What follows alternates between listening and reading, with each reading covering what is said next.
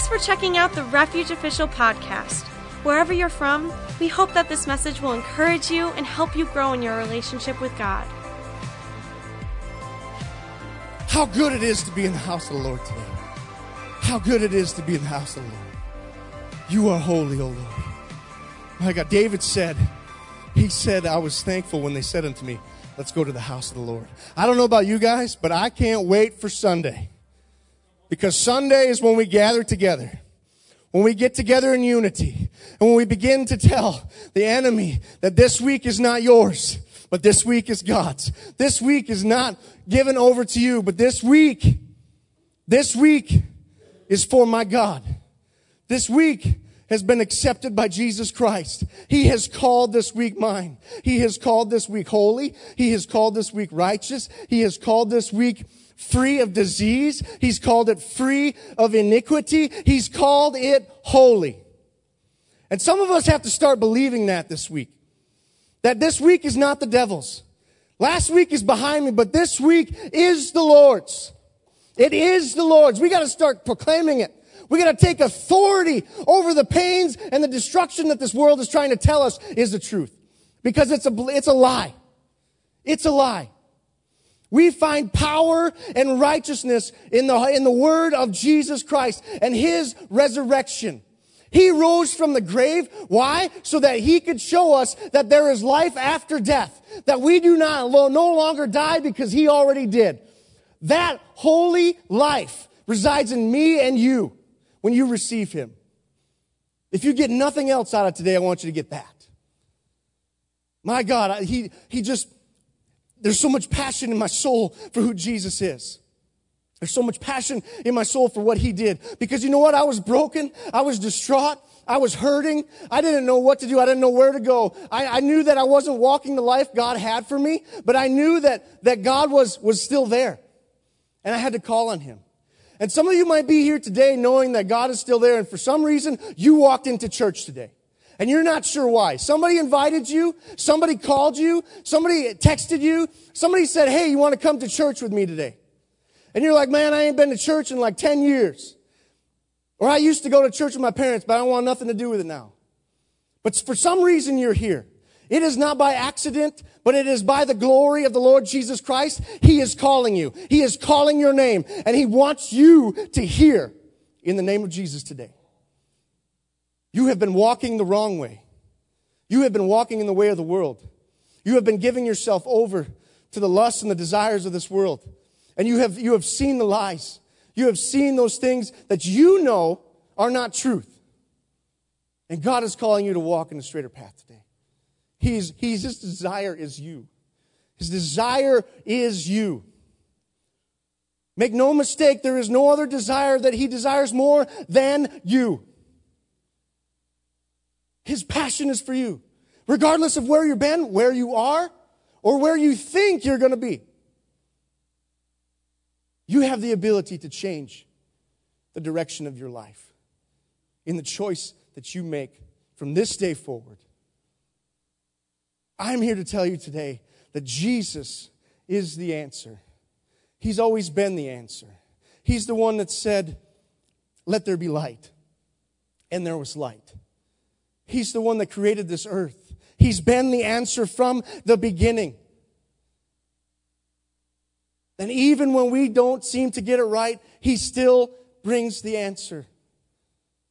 God brought forth His Son, Jesus, to die on a cross so that we could be reconnected with God because our sinfulness and our brokenness has separated us from Him.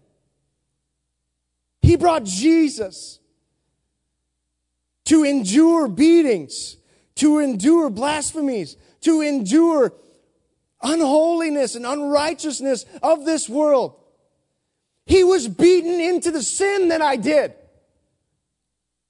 He was beaten into the sinful man that I was. See, He had to look like a sinner. He had to look like one that was being judged when He went to the cross. Your sins laid on His shoulders. And you may say that's not fair, but you know what? He said it is fair. He said, I will take it. I want you to be in the kingdom of God. I want to give you every right that you deserve from the beginning of this earth. From the very words that I spoke, let there be light. I want light inside of you. And you may be carrying around darkness today, but God wants light in your heart. He wants light in your life. He is sick of watching you go through darkness. You're sick of walking through darkness. It's time to just give confession to Jesus Christ. This world needs Jesus. This world needs His power. This world needs His freedom. This world needs His light. This world needs the power of the blood of the Lamb. And Jesus freely gave it. We just have to accept it. Hallelujah. Hallelujah. Let's pray. Dear Heavenly Father, we just thank you for this day. We thank you for the power of your word. We thank you for the power of your righteousness. We thank you for the blood that you shed on the cross, and we thank you for the resurrection. And Lord, we thank you that you gave us the promise that you are coming again, and that you will come in the righteousness of your glory, that you will come with your armies, that you will come and you will have your victory. You will have the victory from the foundations of this earth. And Lord, we declare your presence in this place today. We declare your power in this place today. We declare the Holy Spirit come and dwell in us today. Allow us to feel you. Allow us to hear you, Lord. Open the eyes of our heart, Lord, that we would see you, that we would be enlightened, Jesus, Lord, to understand your ways, to understand your truths, and to know that you have called us out of the darkness and placed us in the light. And Lord, I pray that revelation would come to every person in this place, that we would not leave the same, that we came to be changed, that we came to grow, that we came to understand your power and your truth in our lives. Lord, I pray that your word would set root in our hearts, that it would change us from the foundations of who we are. And Lord, that you would have your way in this place. I come against every demonic and devilish thing in this house today, and I rebuke it in the name of Jesus Christ. Lord God, rebuke you, Satan, from this house. We come against every curse and every hex that may be over any person that walked in, and in the name of Jesus, we interrupt and we overturn it and we throw it back to the pit of hell in the name of Jesus right now, that he shall not have his way in this place. I command angels to come, to encamp around this place and to minister to us, Lord, to protect us from those spiritual things in Jesus' name. We overtake the airways, not only in this church, but we overtake the airways of this city and of this state and of this world in the name of Jesus. And we declare the power of Jesus Christ in every place today. In Jesus' name. And they all said, amen. Hallelujah. Hallelujah. Hallelujah. Well, we're going to talk about prayer today. What does the Bible say? We are in a series, a current series about what does the Bible say. We all have these questions. We all have these things in our life that we don't really understand. We talk about in church. And sometimes we just go along in agreement. So we don't really know what the Bible says. So the purpose of this series is to tell you what the Bible says about certain subjects. What does the Bible actually say? So I don't have to listen and take someone else's opinion. See, there's something that the Bereans, when Paul was ministering, he went to this place in Berea, and he told them about Jesus Christ. And Jesus died on the cross. And that the scriptures projected who Jesus was. And that he came to save the world, that he was the Messiah. And the Bereans weren't 100% sure about Paul. Now, we love Paul, right? We love his writings. We love everything that he said because there's just so much truth in it. But the Bereans were kind of unsure. They're like, well, I'm not just going to take what this guy says and believe it. But we're going to line it up with the Scripture, and if it lines up with the Scripture, then we will accept it. And that's exactly what the Bereans did. They went back to the Scriptures, and they found out that Jesus the Messiah was supposed to suffer the things that Paul was telling them, that he would die and that he would rise again. And then they believed. So I challenge you today to take everything that you learn in this series and any other Scripture, pastoral or sermon that you hear, and bring it back to the Word. Does it foundationally say what they're saying? And you have to begin to take the good from the bad. And you take the things that are scripturally true, that are understandingly true in the Word, and you apply them to your lives. And if they're not, then you just set them aside until you can find that they are. This is the idea behind this. It's time to get in our Bibles and find out what it really says. Our theme verse for this series is 2 Timothy chapter 3, verse 16.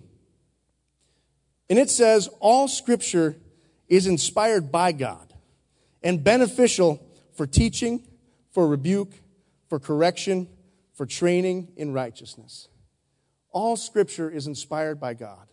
See, we look to the Scriptures to find our teaching, to find our fundamentals. We look to the Scriptures to understand what God is saying. And we know by this Scripture that the Word says that all Scripture was inspired by God. So it came from God. It was no man's opinion or his own thought, but it came from God. It was inspired by God so that they wrote them. The Scriptures were carefully chosen to create the Bible. And so we know that they're 99.99999% accurate with the writings all the way back that they've found from the original Scriptures. I think the earliest writings are close to like 200 AD after Christ. That's a long time ago. The Bible is still today the most sold book. I heard, this is pretty cool. Maybe you guys can remember this, but I heard a guy say one time, he said, you know, the Bible has been trying to be disproved over and over and over again. And every one of those people that has tried to disprove the Bible has come and gone. But that Bible is still here today. That foundation has not left. That foundation has not been removed. That foundation remains true as it is today as it was when it was written. So if you're thinking you're going to disprove the Bible, if you're thinking that this stuff isn't true, you got a big battle ahead of you. I'll pray for you. My God. What you get out of the Scripture is how you read the Scripture. If you're looking in the Scriptures and trying to find falsalities and disprove it, you're never going to see the revelations of God. But if you're searching for God in the Scriptures, you will begin to find and unravel revelation. You'll begin to find and unravel truth in every story. And sometimes we read the Bible and we get confused. Well, it's time to ask questions. It's time to look a little, it's time to pray. It's time to seek God. The focus of my message today is prayer. And I have a lot of notes, I have a lot of content, but I can tell you right now that I'm probably not going to get through half of it. Because God doesn't need you to hear all of it. He just needs to stir you enough so you'll search for yourself. There's so much good in this word. But what is prayer? We talk about it all the time. I think everybody naturally has an understanding of what prayer is. They naturally have an understanding that prayer is natural, right? We just go to it. When everything else runs out, for some reason we seem to go to some kind of prayer. And we don't really need to know exactly what prayer is, because we understand the word. But what I want to show you this morning is that prayer in the Hebrew Bible is a means of interacting with God. Prayer is a way of relating to God in opening our hearts and minds and souls to God, challenging us to grow, change, and to love. Prayer is relational. I could tell you this morning that if you do not have prayer in your life, your relationship with God is suffering. See, when you begin to date somebody, you tend to go out and spend time with them, right? You just don't go, hey, you, let's get married. No more talking. We're good. That's not how we do it, right? We begin to develop conversations. We ask questions. We tell each other our likes and our dislikes. And we form this understanding of who each other is and are. Your past, your present, and your future, your dreams. What you like to do, what you don't like to do. And you develop a conversation to begin to relate to one another, to say, hey, this person's pretty neat. I kind of like them. Maybe. And you go deeper and deeper into conversation. Usually it's not that first meeting or that first conversation that tells you, yup, this is it. No more talking. We're good. I'm done. We don't have to worry about it anymore. Some of your marriages may be like that. So, we got to pray about that. Some of your relationships may be like that. And sometimes we get stuck in places where we just quit talking. And we say, I don't want you to know any more about you, but I still want to keep you around. Are you doing that with God today? Hallelujah. See, we have to spend time with God. We have to ask Him questions. We have to tell Him our likes, our dislikes. We have to ask Him His likes, His dislikes. Tell Him your past. Tell Him your present. Tell Him your future dreams. Ask Him about your future. Ask Him what He has planned for you.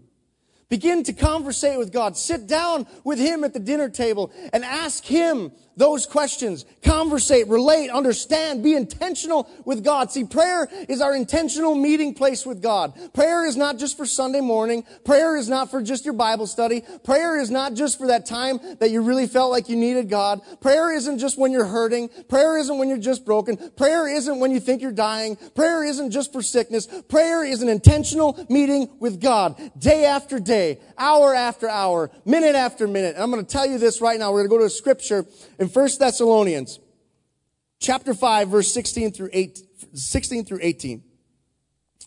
It says, rejoice always. Pray without ceasing. In everything give thanks, for this is God's will for you in Christ Jesus. I read those three scriptures to focus on the one scripture in the middle. Pray without ceasing. You may say, what about my job? What about everything else that I have to do?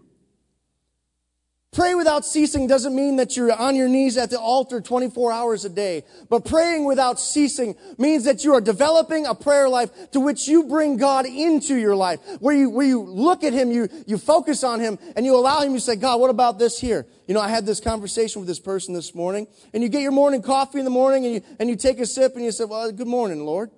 That's prayer. Or you just sit and listen. What do you have for me today, Lord? And you allow Him to speak to you. See, it's a two-way conversation. We can't get stuck in the pathway of which we're only speaking on one end because we'll wear out. I don't know about you guys, but when I started to develop a prayer life, 30 seconds, I was like, okay, I got nothing else. They tell me I got to do this for hours. That's reality. That's where we come to because we lay our hearts before God and we're like, that's it. That's all I got, God. And we stop.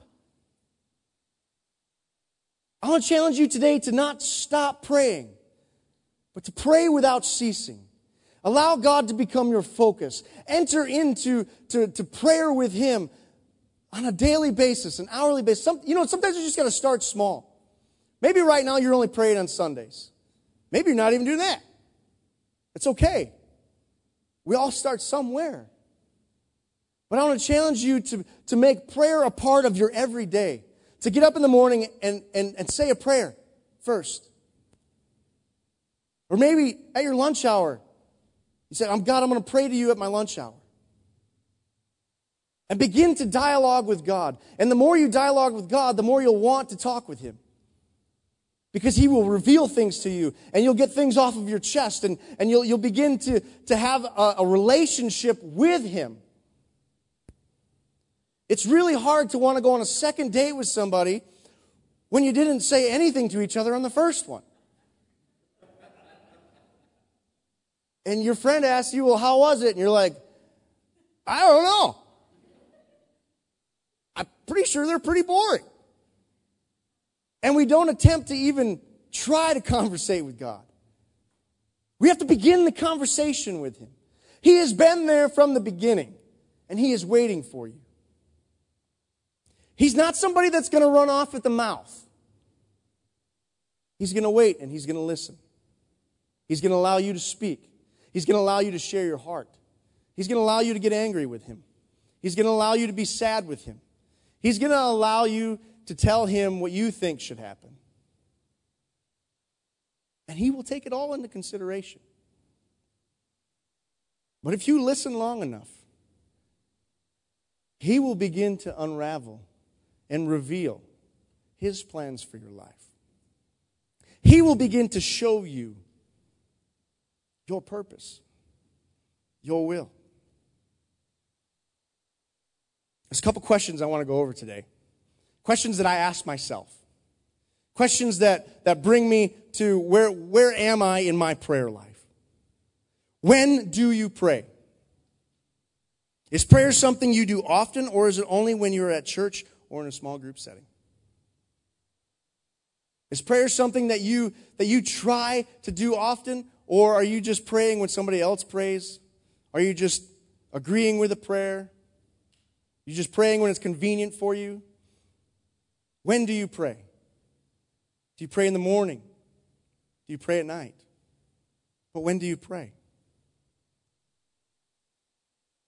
There's a scripture in Matthew 6:6 that says, "But as for you, when you pray, go into your inner room, close your door, and pray to your Father who is in secret.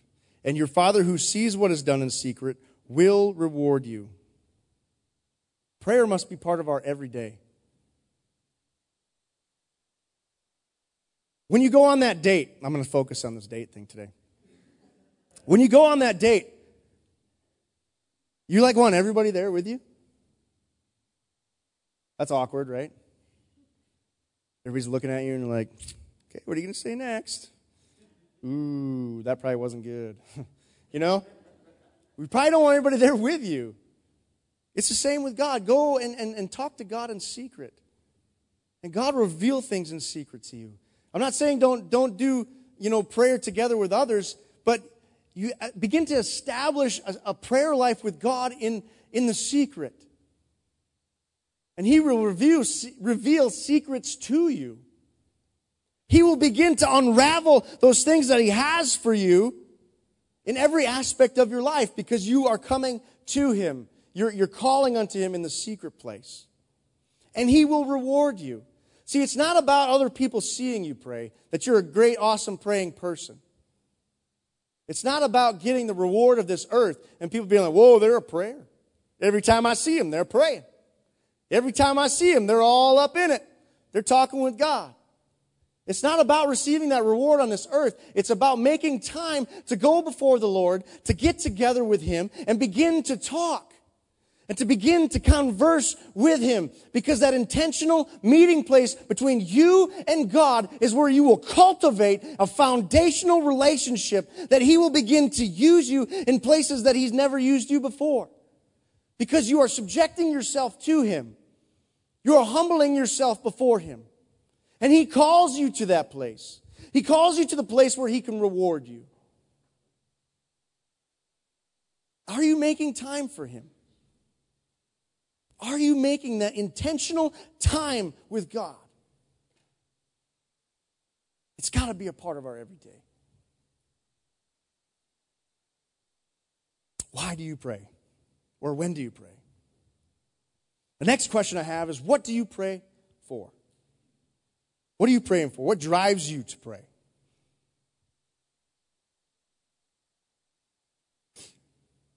Often when we pray,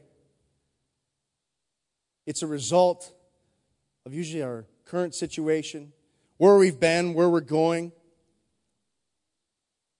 I challenge you this morning to ask yourself what drives you to pray, because if we're only praying when life gets hard and we're only praying when things aren't going our way,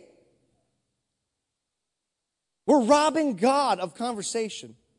We're robbing ourselves of that relationship with Him. Do you think a mother and a father only want to hear the pains and hurts of their children? Do you think when you're on that date that the only thing that other person wants to hear is everything that sucks in your life? Probably not. Probably like, whoa, this guy's like heavy, you know? Needy, right? But God wants to hear the good, the bad, the ugly, the beautiful. He wants to hear everything. What drives you to pray? Do other people drive you to pray? Do people that you love drive you into prayer because you see that they're going through something? Or because you see that they need God, that they need to be strengthened, that you want to see their relationship grow?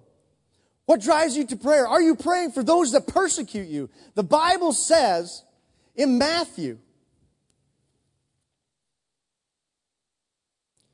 5:44, it says, "But I say to you, love your enemies and pray for those who persecute you." Are you praying for those who are hurting you? Are you praying for those who are persecuting you? Or are you only praying for the people that you like? Or are you only praying for yourself? See, we're caught up in a day where selfishness is huge. And all we want to do is be concerned about where we're at and where we're going and the things that we're going through. Why, God, is this so difficult for me? And we don't get the focus off of ourselves. We can't even focus on God in prayer. We're focusing on ourselves in prayer. And until we get everything out that is wrong with us and everything that's going wrong in our lives, we then stop praying. Okay, God, fix it. And then we whine to God that our prayer is not answered. It's no wonder that date didn't show back up again.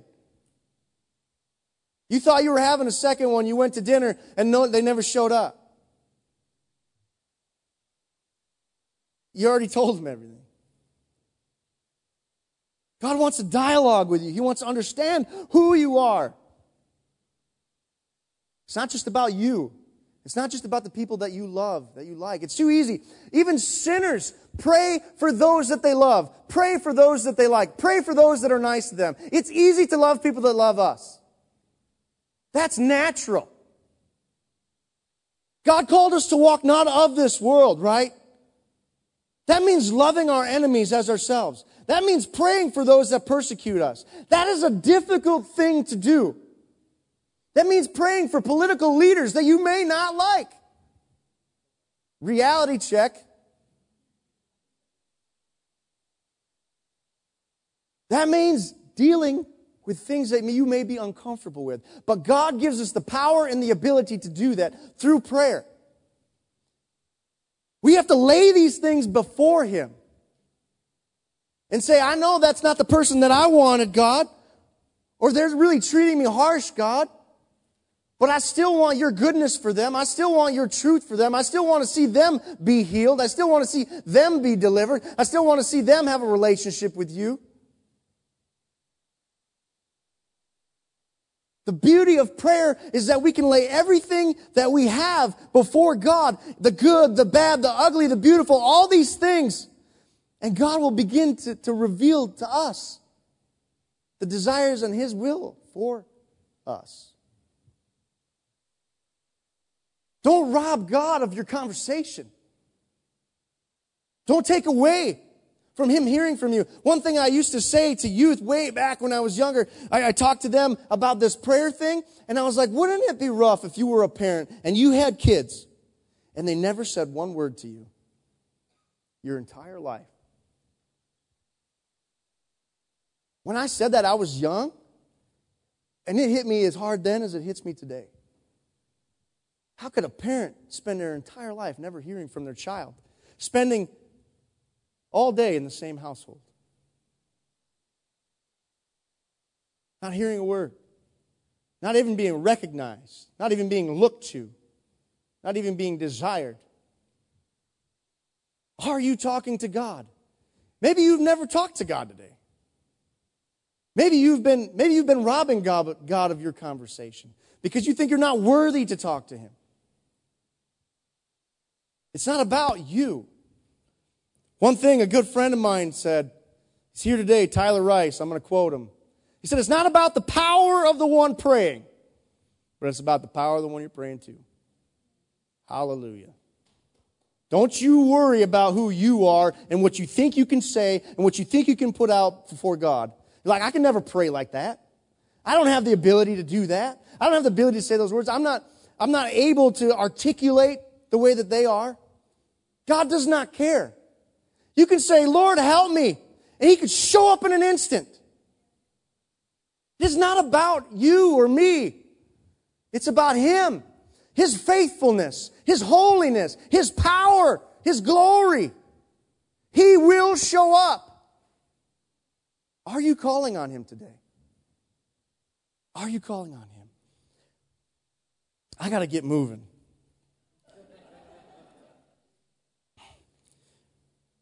What happens when my prayer is not answered? What happens when everything you say doesn't show up? When God doesn't answer my prayer?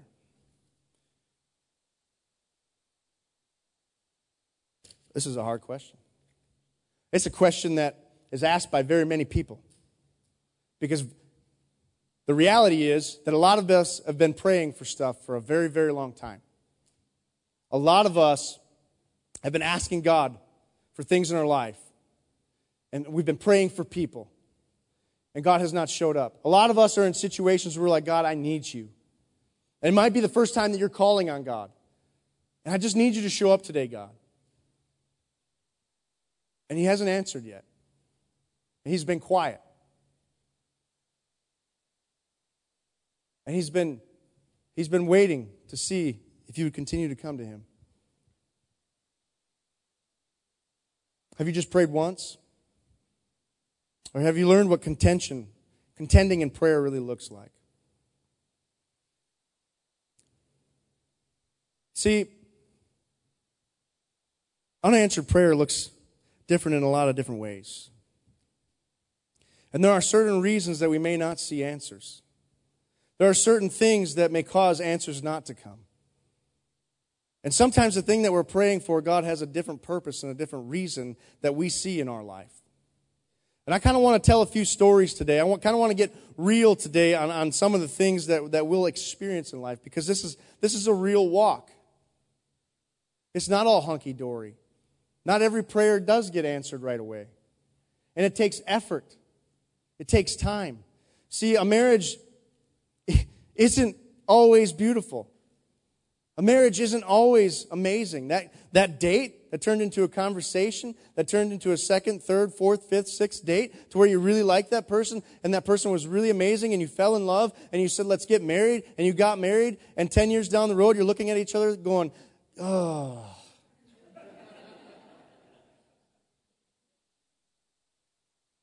It's not easy. It doesn't always go the way you think it will. Sometimes it's painful.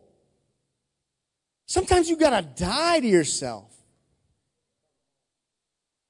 Sometimes you got to give up what you wanted.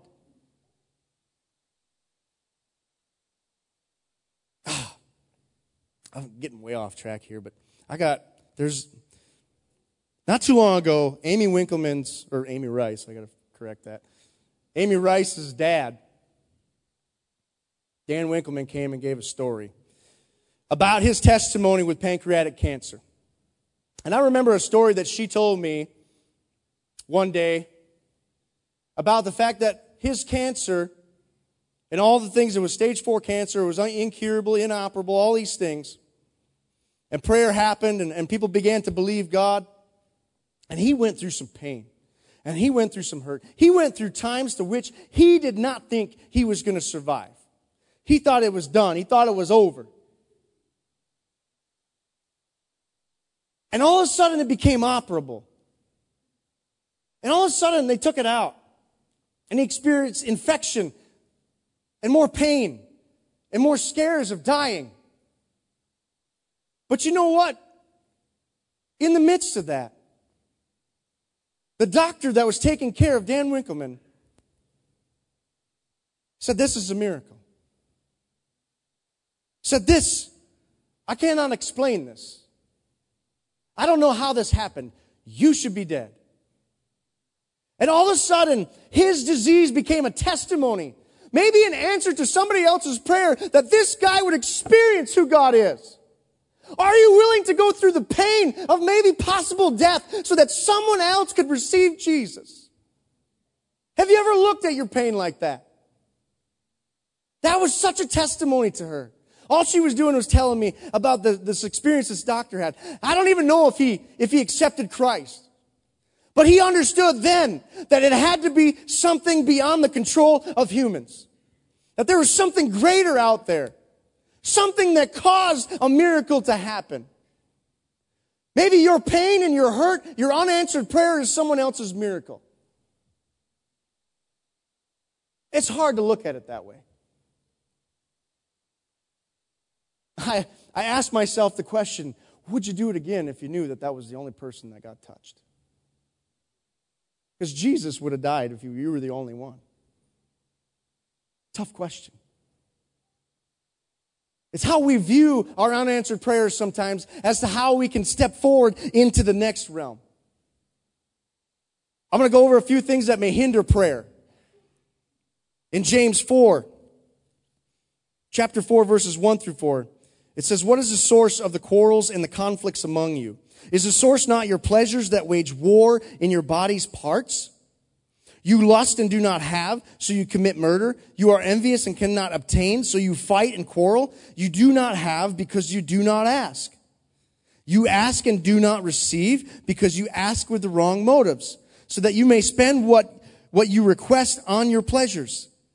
You adulteresses, do you not know that friendship with the world is hostility towards God? Therefore, whoever wants to be a friend of the world makes himself an enemy of God." The focus is, we do not receive what we ask for because we ask with the wrong motives. What are you asking for? Why are you asking it? What's driving you to prayer? Are you driving you to prayer? Are people you love driving you to prayer? Or is your passion and pursuit for God driving you to prayer? Are you pursuing God for an answered prayer for the things of this world? If I just had this car, God, I would totally be able to get a lady or a man.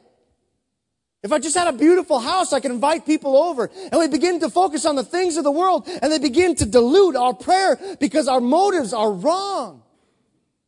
The world's lust and desire become our motivation for prayer. And instead of bringing absolute passion and pursuit for God Himself, and then for the desires that He has for this world, we bring the passions of the world. What are your motives when you pray? Are you asking? The portion before that says you do not have because you do not ask. And you're not getting an answer because you're asking with wrong motives. You say, yeah, I'm just waiting for God to show up, at my job. Well, have you asked Him to? I'm just waiting for God to take care of my finances. Well, have you asked Him to? Are your motives right? Or begin to ask yourself, why do I want my finances fixed? Why do I want God to show up at my job? You have to ask yourself the tough questions.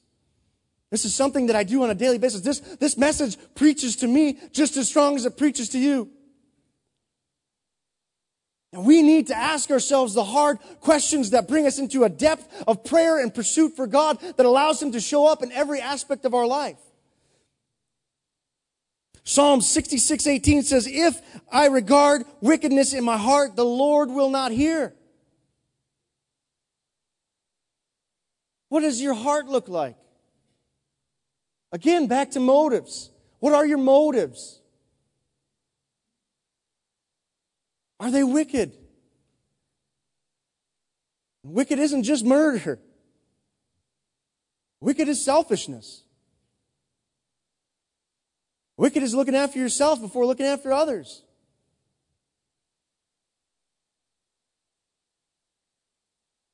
Wicked is only wanting what you want and not taking into consideration what other people want.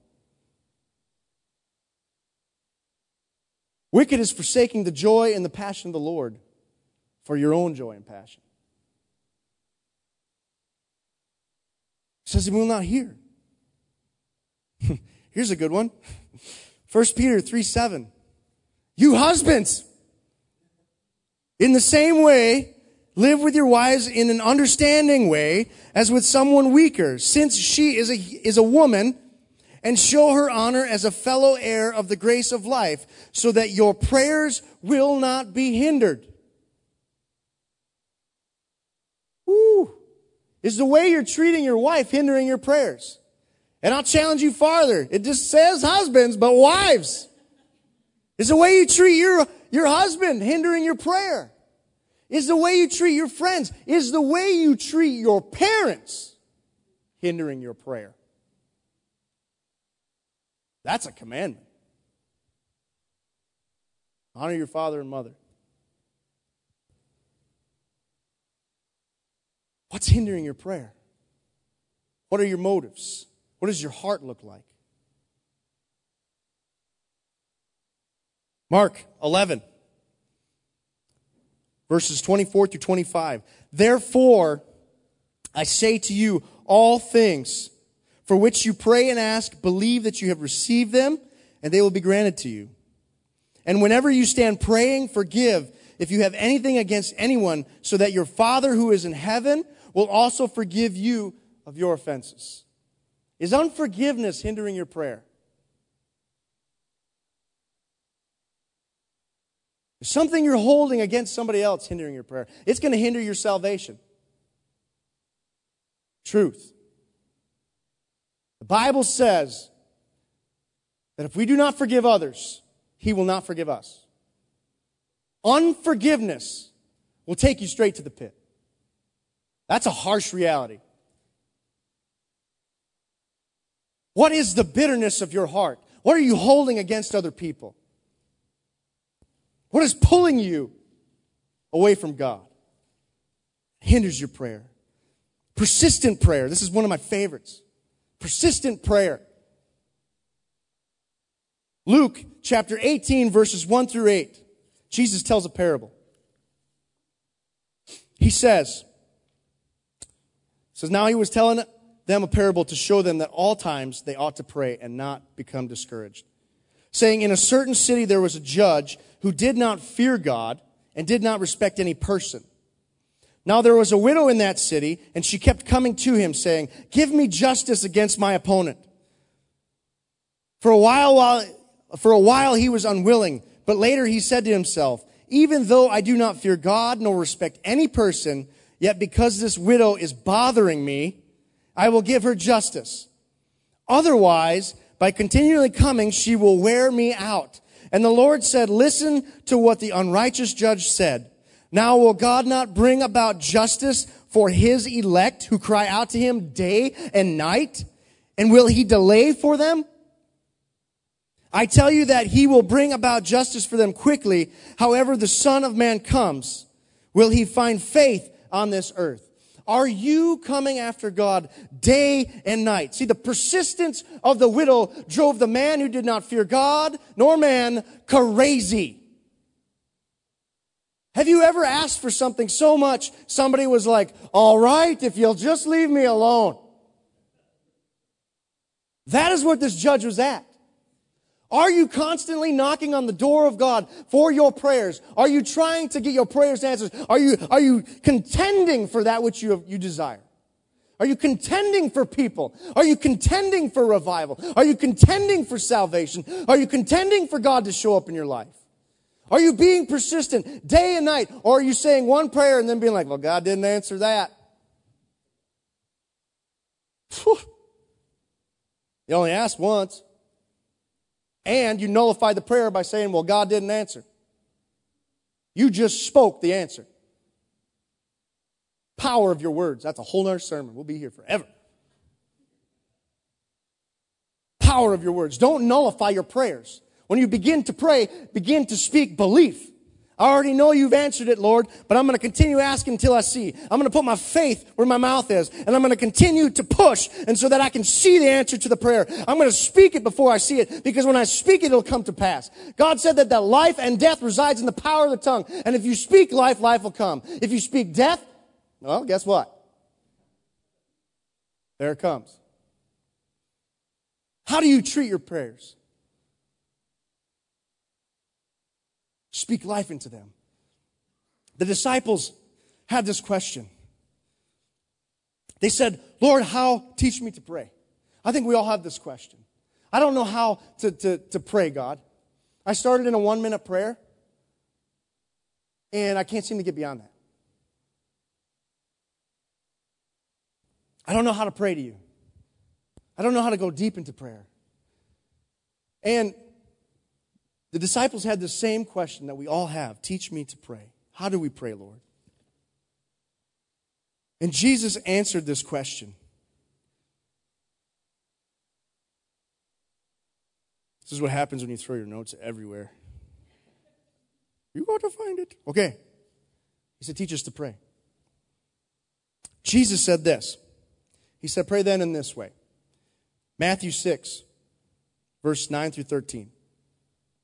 Pray then in this way. Our Father who is in heaven, hallowed be your name. Your kingdom come, your will be done on earth as it is in heaven. Give us this day our daily bread, and forgive us our debts, as we also have forgiven our debtors. And do not lead us into temptation, but deliver us from evil. This was Jesus' answer. And you may say, well, that ain't even a minute. That was his answer? Are you serious? His answer was a foundation for you to build off of. See, in this prayer, God is not just saying, he's not just giving an example, but what he's doing is he's showing a declaration, how to begin your prayers, how to end your prayers. He says, declare of the acknowledgement of God's power and authority. Our Father who is in heaven, hallowed be thy name. God's power and authority. Call his kingdom to this earth. Make this a part of your prayer. Your kingdom come. Your will be done on earth as it is in heaven. We got to begin to declare the kingdom of God, that which resides in heaven, on this earth if we want to see God move. He says, give us this day our daily bread. The acceptance of his word in our lives. The acceptance of his word in our lives. This is his word. You may say, God's not responding to me. Have you looked? Have you desired his answers? Are you calling to him in his word? Are you daily coming after him? Forgive us our debts as we forgive our debtors. We just went over this. Forgive us, O Lord, as we forgive others. I hold nothing against anyone else. Please forgive me of my debts. Because often other people's sin looks a lot stinkier than yours. But I'm here to tell you, it smells the same, regardless of looks. It's all the same. Forgive us, O Lord, as we forgive those that have debted us, that have sinned against us, that persecuted us. Do not lead us into temptation, but deliver us from evil. The deliverance of an evil generation. The deliverance from temptations that we see over and over again. And I'm here to tell you today that prayer, the focus of prayer, if you're not praying daily, you're probably experiencing a lot of temptation. You're probably experiencing a lot of things of the world. Why? Because you're not spending time in prayer. Your focus isn't God. Your focus is this world. See, God is only your focus 1 hour a day on a Sunday just to come and fill a seat, just to come and to get your righteousness in. It's got to go beyond that, because if it doesn't go beyond that, your focus will never change. When your focus becomes God, your focus will no longer be the world. And when it is no longer the world, you will no longer be tempted by the world. You keep falling into the temptations of the world because you're not seeking the God that is outside of it. Deliver us, O Lord. This is foundational prayer. It's a starting place. It's a place where we become intentional with God. It's a place where we come and we experience God and we begin to show him that we desire his will on this earth and his will in our lives.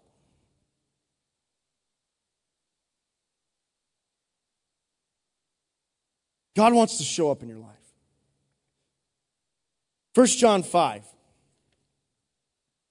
verses 14 through 16. It says, this is the confidence which we have before him, that if we ask anything according to his will, he hears us.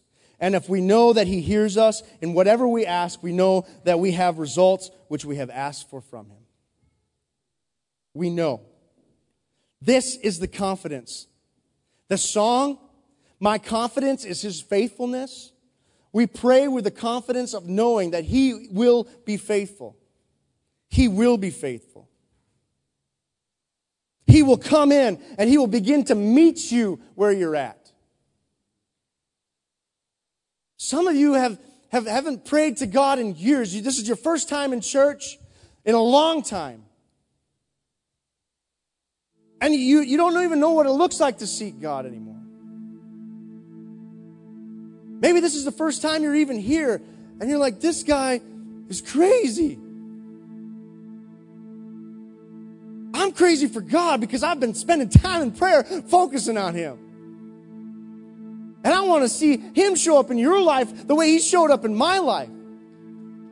I want to see him turn your life around the way he turned my life around. And it starts in prayer.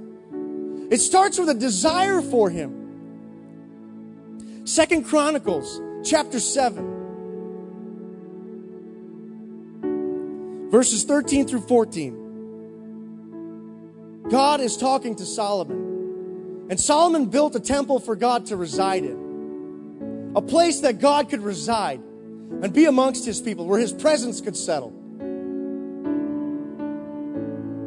And God begins to speak to Solomon. He told Solomon that if I ever shut up the heavens so that there is no rain, or if I command the locusts to devour the land, or if I send a plague among my people, and my people who are called by my name humble themselves and pray and seek my face and turn from their wicked ways, then I will hear from heaven and I will forgive their sin and I will heal their land. He was saying, I have called this my place, I've called this my home, but if my people begin to run from me and I have to take away their rains, if I have to send the locusts and begin to devour their land, and if I have to send a plague to get them to turn back to me. Some of you have been a temple of God. See, the New Testament says that we are now the temple of God. It's no longer Solomon's temple. We are a place where the presence of God can reside. Some of you have had the presence of God residing in you, and you are experiencing a dry place. You are experiencing a place of depravity. And in the world, we're experiencing a plague. And God is saying, I have disconnected you right now, and I'm trying to get you to see something. Maybe your unanswered prayer is trying to bring you to God. Maybe the sickness and the disease you're experiencing, or the hurt and the pain that you've seen in your family, and that you've seen in all your friends, and that you've seen all over you, is drawing you to a closer walk with God. And he says it looks like there's no rain. It looks like that the land has been completely devoured and the plague is taking over and people are dying day after day. He's saying, when are you going to stop? Humble yourself and begin to pray. When will you pray? How long is it going to take? When will you contend for yourself, your salvation, for other people's salvation? When will you seek me and quit seeking the world so that I can come and heal your land and spend time in the temple that I've designed for myself? God is calling you today. He's calling you to a relationship with Him, to a prayer relationship with Him. He desires you. In a moment, I'm going to ask you to pray a prayer of salvation, a confession of Jesus Christ, a confession that He died for your sins and that you can be reconnected with God regardless of your past, of your present, and of what your future looks like. Because God will change that future.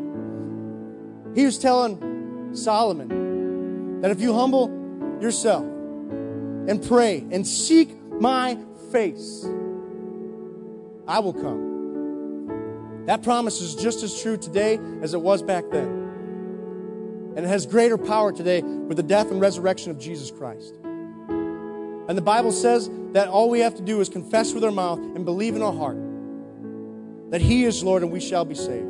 That He will give us eternal life. 1 John 5,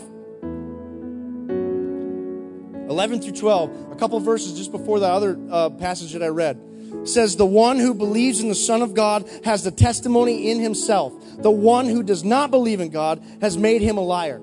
Do you believe God today? Maybe you came in here and you're like, I don't know if this guy is real. I don't know if this guy is true. But I've run out of options. And this is what drives us to prayer. And it's not a bad thing to be driven to prayer through desperation. But maybe you ran out of options and you found yourself here today, and here I am hounding on you that you need to begin a relationship with God and that you need to begin to pray. Allow this desperation to change the trajectory of your life.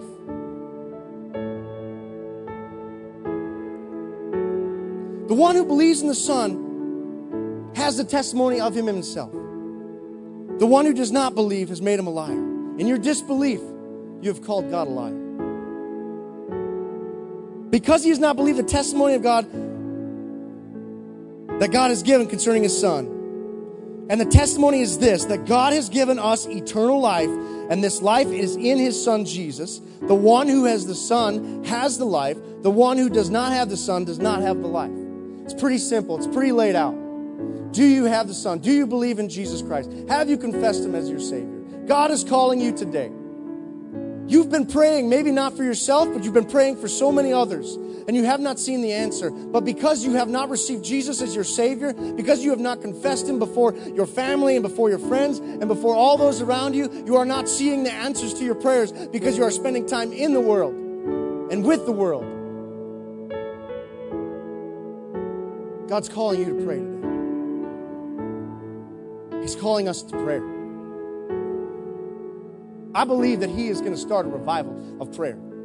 That he is calling us to our knees, that he's calling us to the altar, that we have been complaining too long of unanswered prayers, and that we need to begin to spend the time in contention for the things of God. Because God contended for us. He contended for you today. Let's stand. If you're here today and you've never prayed a prayer of confession of Jesus Christ, or maybe your walk has not been what it should be, I challenge you today to pray this prayer. I'm going to pray it. Most people in here are going to pray it. Let the desire of your heart be turned towards God and ask him to come in. I'm going to start this prayer, and if you've never prayed this before, I just want you to speak it and declare it over your life. And God will come in, and he will be faithful. So just repeat after me. Dear Heavenly Father, I receive you as Christ the Savior. I receive you as my God. I acknowledge Jesus Christ, his death and resurrection. And as he rose from the grave, he gives me new life. I receive this life. I ask, Lord, that you would dwell in my heart now.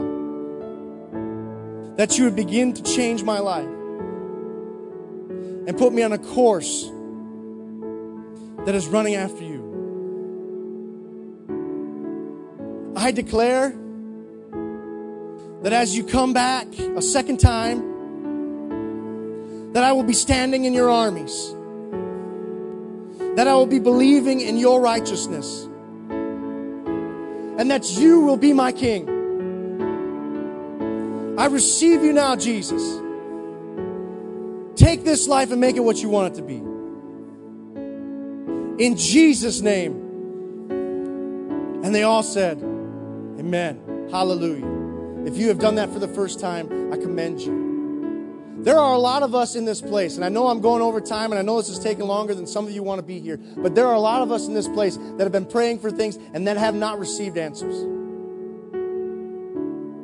And you're waiting on that answer, and you're contending, and you've been asking for your father and your mother to receive God. You've been asking for healing. You've been asking for deliverance, and you've been waiting on God to answer your prayer. Maybe it's for yourself, your own healing, your own deliverance. God wants to answer your prayer. But are you willing to contend for it? Are you willing to place it at the altar of God? I'm going to challenge you that if you have something that you have been praying for a long time, for an extended time, maybe it's only been a day, but you need the answer. I encourage you to come to this altar and to begin to pray and acknowledge before God. If you need God to do something in your family, for your son or your daughter, for your mom or your dad, for your relatives, for your friends, I ask you to come to this altar and lay it before God. And I want to pray with you and over you as you pray. So if you've got something, I just want you to come now. The worship team is going to begin to worship. You can begin to worship. But if you've got something that you need prayer for, that you've been contending for, I want you to come. want you to come. Don't let the devil make you stay where you are and continue to receive the unanswered prayers. But get up here and begin to spend time with God. God wants to see a people contend for those other ones that are lost. He wants you to get serious.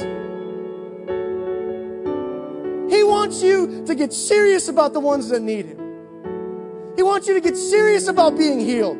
He wants you to get serious about being delivered. He wants you to get serious in the name of Jesus. Begin to lay your requests before God at the altar, because His blood is worthy, it is holy, and it is powerful, so that you may receive the answer. Don't let the devil have his way. Sometimes getting humble before God, and He says, humble yourself, pray, seek my face, and I will heal your land. Are we going to get real before Him today? Are we going to begin to pray and to contend for His righteousness in this land? I want to see healing. I want to see my dad saved. In the name of Jesus, I declare it right now. In the name of Jesus, I declare it. I want to see Stevens Point saved in the name of Jesus. I want to see him marching for His righteousness. I want to see him declaring the Almighty God, His presence. I just take command over this city right now in Jesus' name. And we declare to the north, to the south, to the east, and to the west. We take it back for the name of Jesus Christ. We tell you, devil, you cannot have it. We declare revival in this house. We declare revival in the name of Jesus. Let the blood of the Lamb be the declaration of our hearts. Let us see God on our face. At Refuge, we believe all people matter to God. Thank you so much for listening. If you would like to connect further with Refuge, feel free to go online to wearerefuge.net or on social media at We Are Refuge.